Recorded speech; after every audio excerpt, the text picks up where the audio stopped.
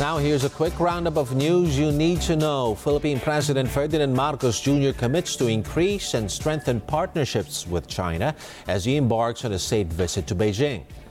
A Philippine senator plans to call a hearing into the New Year's Day air travel fiasco. After PhilHealth, state-led home mortgage agency Pag-ibig defers its contribution rate hike. And chaos in the first session of America's new Congress as rebel Republicans block Kevin McCarthy from becoming House Speaker. Those are the headlines. Keep it here on ANC.